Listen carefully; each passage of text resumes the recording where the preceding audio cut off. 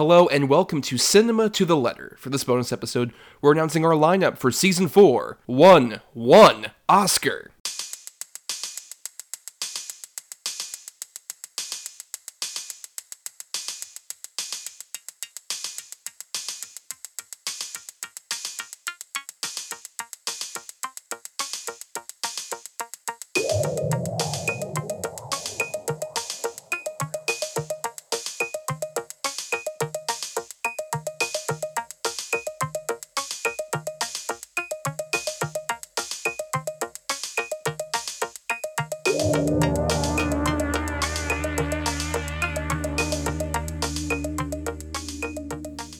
On regular episodes of Cinema to the Letter, we break down the very nature of cinema, letter by letter. For each episode of a film miniseries topic, we cover 6 films that fit a C for classic, I for indie, N for new, E for egregious, M for masterpiece, and A for atypical.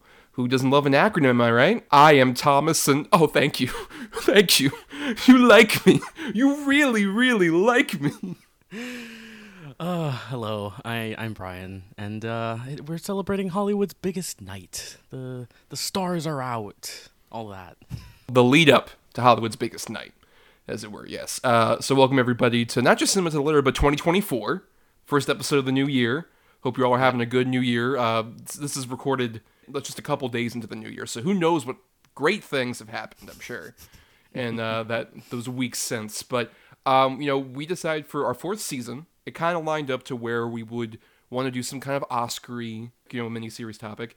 And we kind of racked our brains about it, but we came up with the fun one of just any movie that won at least one Oscar. Yeah, it really opens it up for, just a wide net, but also it allows us to kind of maybe be a bit silly in a couple of our choices and pick some movies that we wouldn't kind of normally cover if we were doing what you typically think of when you think of the Oscars, of prestige movies and all that, but... Right, like a Best Picture or something like that, which we might do next time Oscar season comes around, who knows. Mm-hmm. But for now, we decided on this. We thought it would give us a wide breadth. We should note, for most of these, we're not counting like an honorary Oscar, but I did some research, and apparently one of our movies kind of breaks that. We'll talk about that in just a moment. But let's go ahead and let's just announce the lineup for everybody. Let's announce what we're doing. So, on the 23rd of January, so a week from when this bonus episode is coming out, we're going to be putting out our C for Classic of Rashomon from Akira Kurosawa, which is notable for being the first movie in which you had seen it before, and I hadn't seen it. That's usually the dynamic's kind of the reverse, usually. But yeah, this is interesting. Especially, we should note, it won Best Foreign Language Film back in 1952, but the thing is, that was an honorary award at the time. We'll talk about this probably more in our Rashomon episode, which, spoilers, we're going to record right after this. But yeah, so it kind of broke our rules. I didn't realize it until literally putting these notes together that was the case. But whatever. It's a foreign language category turned into Best International Film. That's a category that's stuck around. It's not like Roger Rabbit, where it's like, you did animation in this way. Right. This is amazing. And they never give another movie that kind of award again. Yeah, and come on. We get to talk about Kurosawa, who is, one of the titans of cinema. The next week, our I for Indie, which will come out on the 30th of January, is going to be a bit more modern, and an interesting one. It's going to be Eternal Sunshine of the Spotless Mind. Figured that would open it up to a lot of interesting discussion about Jim Carrey, Kate Winslet, Charlie Kaufman, Michel Gondry.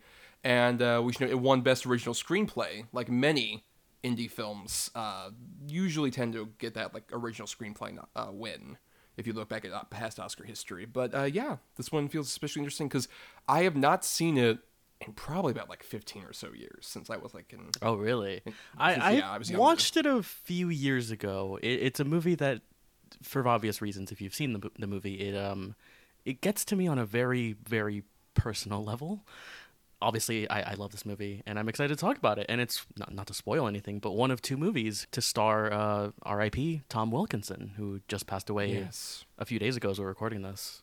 The late, great Tom Wilkinson, one of my favorites, especially that character-actor group. Then our next week, on the 6th of February, we're going to be talking about our N for New, which we decided on another foreign film that won Best International Feature. Another Round, which is a very interesting one to talk about, especially I think of that COVID Oscars, one of the cursed years of the Oscars, truly the most cursed. Right.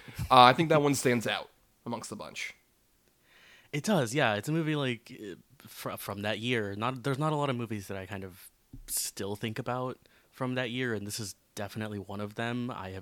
It's just always stayed in my mind, and we get to talk about one of my favorite modern actors, Mads Mikkelsen. Of course, plenty to talk about there. The following week, on the 13th of February, just in time for Valentine's Day, all you lovers get to listen to our E for Egregious pick, which is going to be The Greatest Show on Earth, the first film where neither Brian or I have seen it at all. But this one has a lot of reputation for being one of the worst examples of a Best Picture winner, which it won, along with Best Story, which is another one of those weird, like, old Oscar things. It's like, okay, not a screenplay, but just the story. It's an Oscar for Idea Man. Yeah, so this is an interesting one, I think, because of, like, it's a 50s movie, it's a Cecil B. DeMille movie. My only frame of reference for this is when Sammy Fabelman watches this movie in the movie The Fabelmans, and it, like, changes his whole life, and, like, I don't know, that makes it look like a great movie, but I know that it is not a very well-regarded or well-liked Best Picture winner. So it'll be interesting. Yeah, I had that more with, say, the Steven Spielberg biography episode, where he talked about that specific moment. And then, like, a couple decades later, I saw him, The Fabelmans, and I was just pointing like Leo. It's like, that's it! That's the thing! On the 20th, we have our M for Masterpiece, which we should shout our patrons, our cineast patrons, over at patreon.com/cinema2letter, voted for this one, for the M for Masterpiece, between Good Will Hunting and the ultimate winner, though very, very tight race, we should mention. Mm-hmm. It was like by one vote. So your vote matters, kids, especially for our Patreon polls, which you have to pay for, because it's not a civic duty. But for that M for Masterpiece, they ended up picking Michael Clayton, which, as you mentioned, features Tom Wilkinson, but also features Tilda Swinton in her Best Actress winning role, which is interesting given it's the least Tilda Swinton-y kind of weird role you could imagine. Yeah.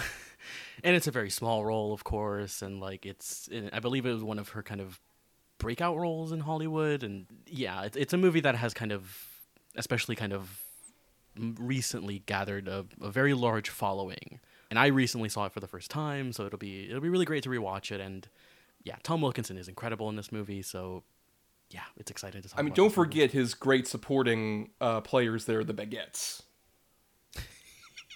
Yes, the Baguettes are very important to the movie. Yes. And by the way, I apologize. It was Best Supporting Actress. You're right, because it is a smaller role. Not Best Actress. Best Supporting Actress for Tilda Swinton. And then finally, on the 27th of February, our season finale, our A for Atypical, which we're going wild on. It is an animated film, one Best Animated Feature, but it's not one of your Disneys. It's not one of your DreamWorkses. It's Rango from 2011. A curious film to revisit, especially because I think we can straight up say here, and we'll continue to say on the podcast itself, this is probably one of the few times we'll cover a Johnny Depp movie for the foreseeable future, because his fucking face isn't in it, at least. Yeah, and then there's so much to talk about with this movie in particular, with, like, the supporting cast, which is insane, and lots of Gore Verbinski talk, of course, who is a great filmmaker, and yeah, it's also a really interesting movie, especially to kind of go into, you know, that kind of animated movie, because it is a very different kind of animated movie from what wins the Oscars, but also what's made at the studio level. So it's, yeah, interesting. And especially the history of that particular category and how very odd it is and stuff like that. Yeah, there's a lot to talk about there. There'll be plenty of great Oscar talk, along with us talking about the movies themselves throughout this season.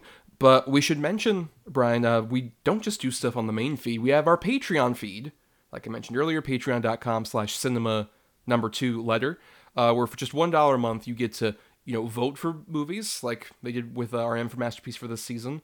And you can also listen to a bunch of audio stuff, so much, hours of audio entertainment, just behind a $1 paywall, which around this time you will have heard, say, our audio reviews for newer movies like The Beekeeper. That's the first one we're going to do. We haven't seen it yet as of this recording, but I'm sure we just got bee fever by the time this is out. And there'll be some other ones. You know, maybe we'll do another review roundup thing for some of the other Oscar-y movies as of recent. Also, we'll be doing our bonus podcast for January, which will be about The Critic, the 1994 animated series, which Brian has never seen. So I'll be curious to have him watch that. Yeah, I have only seen that Simpsons episode, the crossover right, A Star Is episode. Born. Yes, right. Which we'll also talk about, I'm sure, on that. And then also we should tease currently, we haven't announced this publicly before, but Brian and I have been in the, behind the curtain kind of working on our own award show kind of thing that we're going to put on the Patreon. Similar to back when this was the Double Edge Double Bill show, we had the dubs over there. We're going to keep that tradition alive. We're still working on a new name, and a bunch of other stuff to come from there, though. And just for that $1, you get access to all that stuff. And it really helps out the show. But let's go ahead and do our exit here, and let's just thank some people like Burial Grid for our music. Purchase music at burialgrid.com. Thanks to Michelle Kyle for the artwork. Find her at Mish Kyle on Twitter. And you can find us on Instagram, Twitter, and Facebook at cinema2letter. And you can also find me on Twitter and Letterboxd at Not The Who's Tommy. I also do some writing at film-cred.com and over at marianithomas.wordpress.com, which I'll just mention here. I rarely write on that blog anymore, but around this time, I think I would have already put out my top 20 list of 2023. I always try and write that list, and I'm in the early stages of it right now, and like every year, it's a nightmare to actually type. Yes, and you can find me on Twitter at BRYANDRADE3, where I'm sometimes on there, sometimes not, mostly not, but, I go on there once a day. Or you can follow me on Letterboxd, of course. I have my 2023 list up on public, so you can go look at it and judge me, although I am always, changing my rankings. To borrow a line from the Iron Claw, which I saw yesterday, the rankings can always change. Yes, and for more of us, subscribe to us on Apple Podcasts and other podcasting platforms. If you're listening on Talk Film Society, why not listen to all the other great shows that are on that network?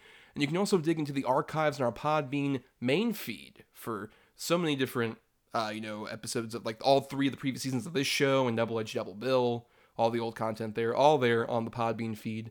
And nothing else, if you can't support us on the Patreon, we get it, money can be tight. The free way to help us out is to rate, review, or simply share the show around to give us more visibility. But so next week we'll have Rashomon out, our C for Classic, which we're going to record in a bit. Because literally the guest is asking me if we're good to record because we went a bit over on this. We started this a bit late. But until then, everybody... Oh, no. Brian, we're getting played off. I can't believe this is our show. How is this happening? They mention this every year and they just keep doing it. Fucking bullshit.